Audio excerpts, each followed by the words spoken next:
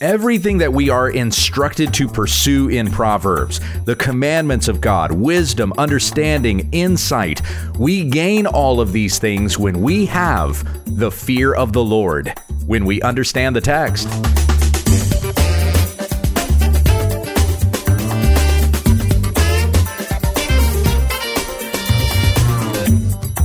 You're listening to When We Understand the Text, an online Bible ministry so that we may know all the riches freely given to us by God.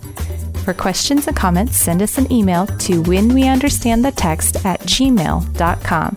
Here's your teacher, Pastor Gabe. Thank you, Becky. In our study of Proverbs, we've been in chapter 2. I only made it through the first 8 verses last week.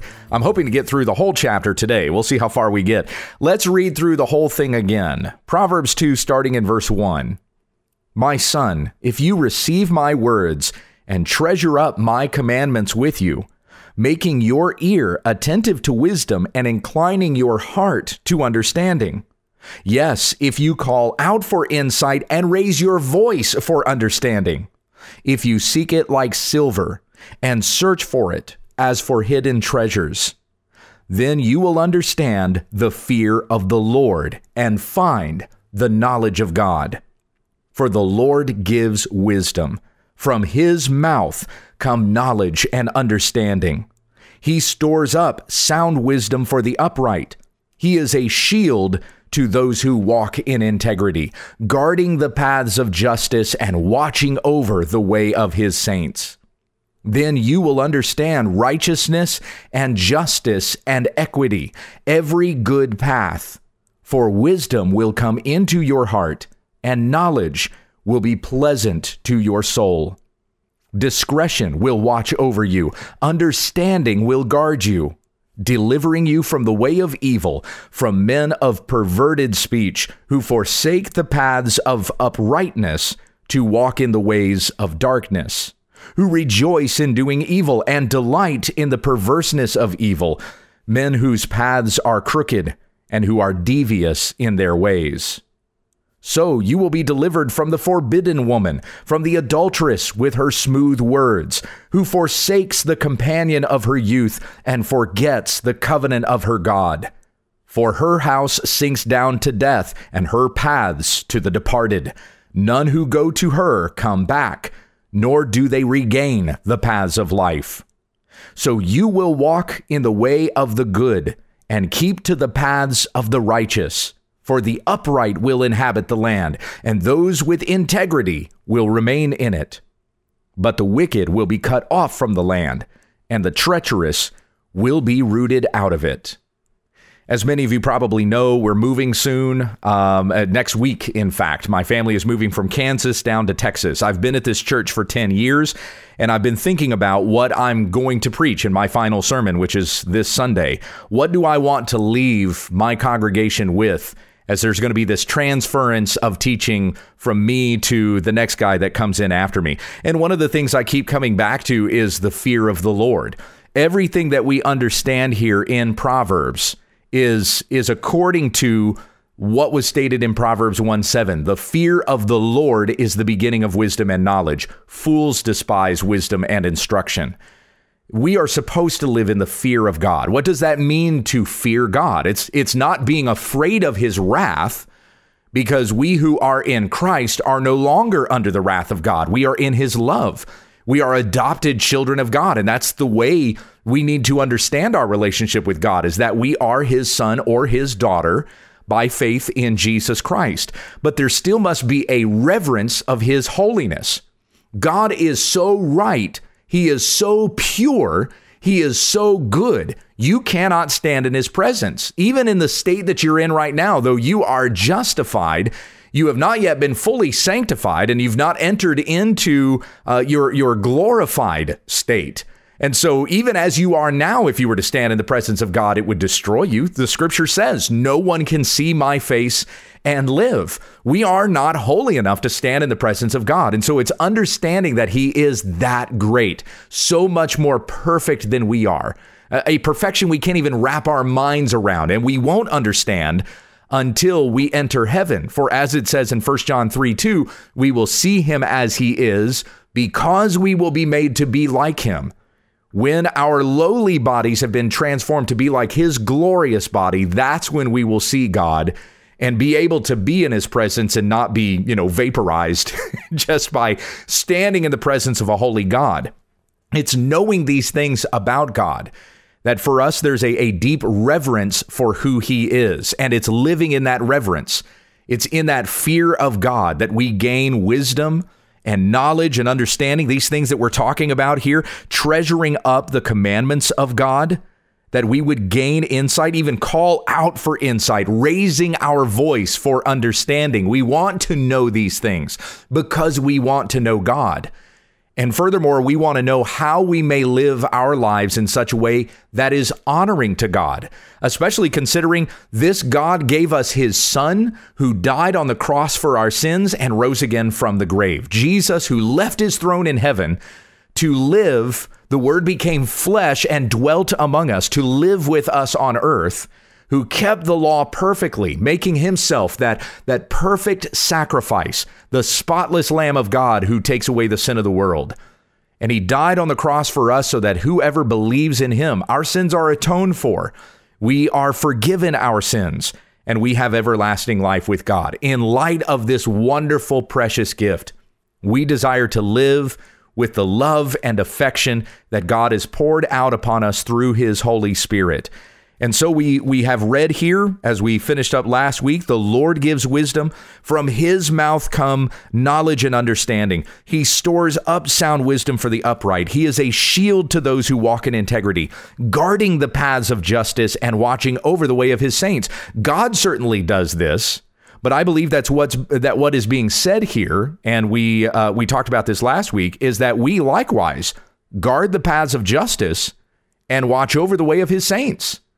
For isn't it our role as fellow Christians, according to Colossians 3:16, that we encourage and admonish one another with all wisdom according to the word of Christ that dwells in us richly? That's a responsibility that all of us have, to care for one another, to look out for each other. Admonishing means to correct with goodwill. So we watch over the way of his saints. We guard the paths of justice.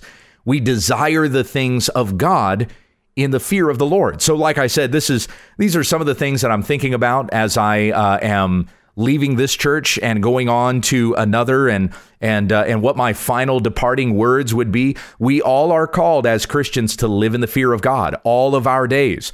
1 Peter 1:17, if you call on him as Father, who judges impartially according to each one's deeds, conduct yourselves with fear for the rest of the time that you live here on this earth. And then, I'm going to continue on in Proverbs 2:9, then you will understand righteousness and justice and equity, every good path. You understand what true righteousness is when you have the fear of God.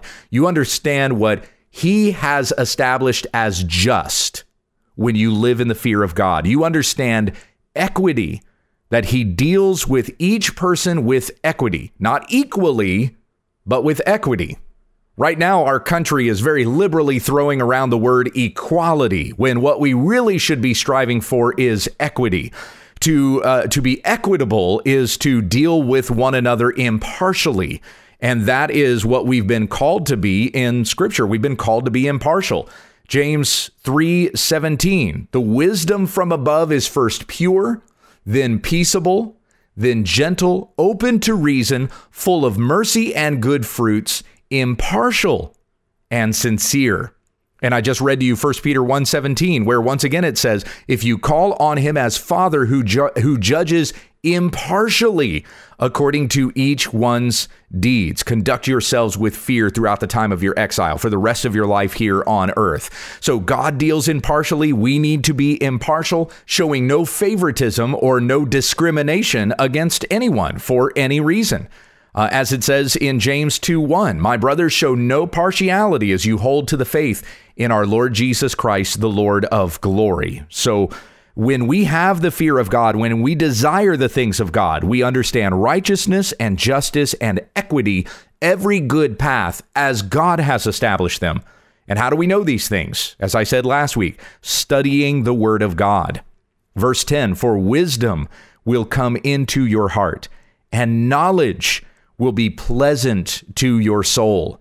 No matter how hard the truth is that we're reading, when we come into the Word of God, we love to read it. We love to be convicted by it, that it sets us on a right path. It is pleasant to our soul when we have the fear of God. Going on into verse 11, discretion will watch over you. Understanding will guard you, delivering you from the way of evil, from men of perverted speech. Let's kind of break this down a little bit. So we've talked about discretion before. This word came up in chapter 1. Very simply, discretion is being able to make a wise decision. It could have to do with your actions, though most often we tie it into the words that we say. For example, a month from now, you're going to be gathered around the Thanksgiving table, and you will probably know not to bring up politics with your family. That's using discretion. You know when the right time is to speak and when not to speak. And furthermore, you know what to say in those situations. Maybe not to say too much. That's speaking with discretion. So we learn here that by gaining the wisdom and knowledge of God, discretion will watch over you. We will know how to rightly discern situations and how we should act or speak in those situations. Understanding will guard you. That's the second half of verse 11, and that applies to the same. Discretion will watch over you. Understanding will guard you. Understanding a situation. You know how to act, respond, behave in those particular circumstances. Verse 12, delivering you from the way of evil, from men of perverted speech. Delivering you from the way of evil, that seems pretty straightforward, right? We'll know the right path to take according to what God's word says is right. And it is in the fear of God that we are kept from evil. That's in Proverbs 2. Proverbs 16:6, by the fear of the Lord, one turns away from evil. So we will be delivered from the way of evil when we have the fear of God, when we gain wisdom and knowledge and understanding according to his ways that he has set forth in his word. We will be delivered from men of perverted speech. Now, when we read here about perverted speech, we're not talking about a person who, swears or tells dirty jokes and stuff like that, though that's what we often attribute with perverted speech. There could be, this definitely could include persons who speak in such a way that their language might be sexual in nature. That could be very enticing to people who are worldly, who are after the passions of their flesh. But more specifically, we're talking about a person who weaves lies. They know how to manipulate people. They know how to get you to feel the way that they want you to feel so that they can get out of you what they want, assert dominance over you. Another thing that is attributed to perverted speech is flattery. We don't often think of flattery as being perverse speech, but Proverbs sure talks about it this way. Proverbs 29:5, a man who flatters his neighbor spreads a net for his feet. Wants to kind of butter you up so that when the timing is right, he can get you to do something that will benefit him. This was something that the Lord taught me very early in my pastorate, and I'm very grateful for having learned this lesson before I became senior pastor. Reading a verse like this, a man who flatters his neighbor spreads a net for his feet. Because when I first started teaching, I was hearing all these compliments, and I knew that I would, because I grew up hearing these kinds of things and became a very arrogant young man because of that. So I had to learn my lessons there. Thankfully, I learned them before I became senior pastor. But I heard all these compliments like, love your voice, I love your enthusiasm in the pulpit. And I knew I would hear those things. But then oftentimes those comments would be accompanied with something else. Those people would say, you're much better than the last guy. Oh, we like you more than our previous pastor. And I was never developing a confidence when I would hear comments like that. As a matter of fact, it would make me very, very cautious, because how long will it be before someone else comes along who sounds better than I do and who has more enthusiasm in the pulpit than I have, or who says things that the people like to hear more than what they hear me say? As soon as that happened, then I was going to lose all of this favoritism that I had in the early days when I first started teaching. Proverbs attributes this to perverted speech, because it means to corrupt people, to corrupt a way of rightness. It goes against righteousness and justice and equity. So we need to be careful. We need to be wise to those ways of perverted speakers who forsake the paths of uprightness to walk in the ways of darkness. We are told in Ephesians 5:11, take no part in the unfruitful works of darkness, but instead expose them. For it is shameful even to speak of the things that they do in secret. But when anything is exposed by the light, it becomes visible. For anything that becomes visible is light. Therefore it says, awake, O sleeper, arise from the dead, and Christ will shine on you. Think of the person who has perverted speech. They are scheming, but they're not revealing what their scheme is, what their plan is by these ways that they're talking, being manipulative, lying, flattering you to try to manipulate you later. Their ways are all in darkness. But we must walk in the light of the Lord, speaking the truth in love, as we are instructed in the chapter before, in Ephesians chapter 4. So continuing on here, they forsake the paths of righteousness to walk in the way of darkness, verse 14, who rejoice in doing evil and delight in the perverseness of evil, in corruption, corrupting the way of rightness and instead going the way that benefits me. Men whose paths are crooked and who are devious in their ways. Isaiah 5:20 says, woe to those who call evil good and good evil, who put darkness for light and light for darkness, who put bitter for sweet and sweet for bitter.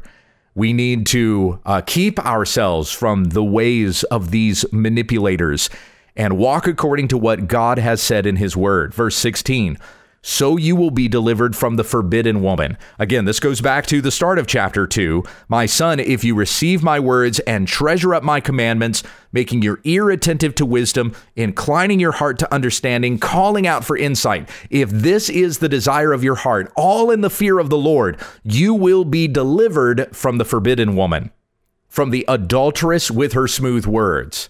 Now, James says in James 4:4, you adulterous people, do you not know that friendship with the world is enmity with God? Therefore, whoever wishes to be a friend of the world makes himself an enemy of God. And James says, if you want what the world has, if you're trying to please God and man, well, that makes you an adulterer. You are in bed with this world rather than being part of the pure and spotless bride of Christ that we are called to be as Christians in the church. So we can read this section of Proverbs 2, verses 16 through 19 this way, as being sort of metaphorical, but I think there's something very direct about this as well. Sexual temptation, the passions of the flesh, God uses to test a person's genuineness in their faith more than anything else.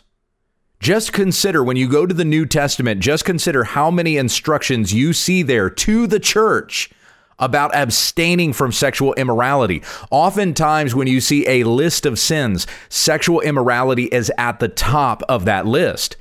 Consider what Paul says to the Thessalonians in 1 Thessalonians 4:3. This is as he's beginning to give instructions about living in holiness. He says this, for this is the will of God, your sanctification, that you abstain from sexual immorality, that each one of you know how to control his own body in holiness and honor, not in the passion of lust like the pagans who do not know God, and that no one transgress and wrong his brother in this matter, because the Lord is an avenger in all these things, as we told you beforehand and solemnly warned you. And here, Paul is just talking about sexual immorality.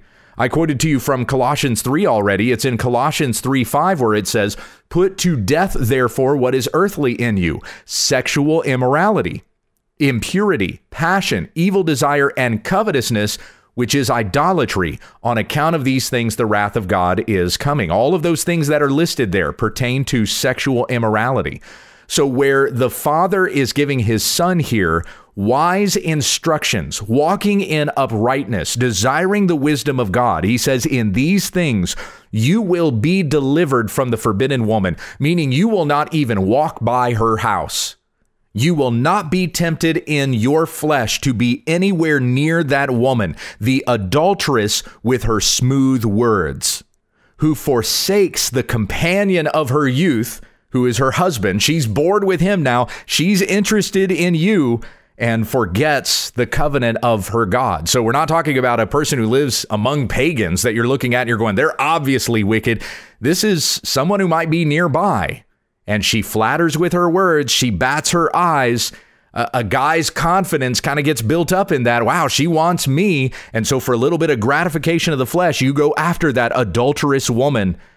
But her house sinks down to death, and her paths to the departed. None who go to her come back, nor do they regain the paths of life. Now, that doesn't mean that a person who goes after an adulteress, who commits adultery, that does not mean that person can't be forgiven. But more often than not, the person who goes after those things, who's been thinking about it for a long time, his mind and his heart have left God and gone after the way of the world, the passions of the flesh. My friends, you must not entertain these things and these thoughts, thinking that you can just come back from it, or God will just forgive you of it, because what might be revealed in that is your heart was never for God anyway. You would rather have the stuff of this world. So as the father then turns from this to his son and says, so you will walk in the way of the good and keep to the paths of the righteous. This is if you learn the fear of God. If you learn in the fear of God, his commandments, his wisdom, his understanding, calling out for insight, you will walk in the way of the good, and you will keep to the paths of the righteous, for the upright will inhabit the land. And as I said last week, the upright means a person whose confidence is in Christ, who loves his commandments and desires to keep his word. And where it says the upright will inhabit the land, those with integrity will remain in it. Certainly we talk about a spiritual land, a heavenly kingdom that we desire, as it says in Hebrews chapter 11, even those faithful of the Old Testament, they weren't looking for a place on earth where they might dwell. They were desiring a greater kingdom that is a heavenly one, and we should desire that too. But I still think there's something quite local about this. You will have a better community, a better town, a better state, a better nation in which you live when the upright inhabit the land, when those who love God's commandments and walk with integrity, they will remain secure in this land in which they live, where God has placed that person. But the wicked will be cut off from the land, and the treacherous will be rooted out of it. And certainly when God's kingdom comes, that will be the case. For it says in Revelation 21:8, as for the cowardly, the faithless, the detestable, as for murderers, the sexually immoral, sorcerers, idolaters, and all liars, their portion will be in the lake that burns with fire and sulfur, which is the second death. Repent of your sin. Look to Christ. Desire his word and his way, which is righteous and just and equitable. Let us pray. Heavenly Father, we pray that you guide us according to these things. May our confidence not be in ourselves, but we hold fast to Christ, in whom we are rooted, who teaches us his word, that we may walk in uprightness before you all our days. Keep us in the fear of God as long as we live here on this earth. In your precious and holy name we pray. Amen. This has been When We Understand the Text with Pastor Gabriel Hughes. For all of our podcasts, episodes, videos, books, and more, visit our website at www.utt.com. If you'd like to submit a question to this broadcast, or just send us a comment, email whenweunderstandthetext@gmail.com. And let your friends know about our ministry. Join us again tomorrow as we grow together in the study of God's Word, when we understand the text.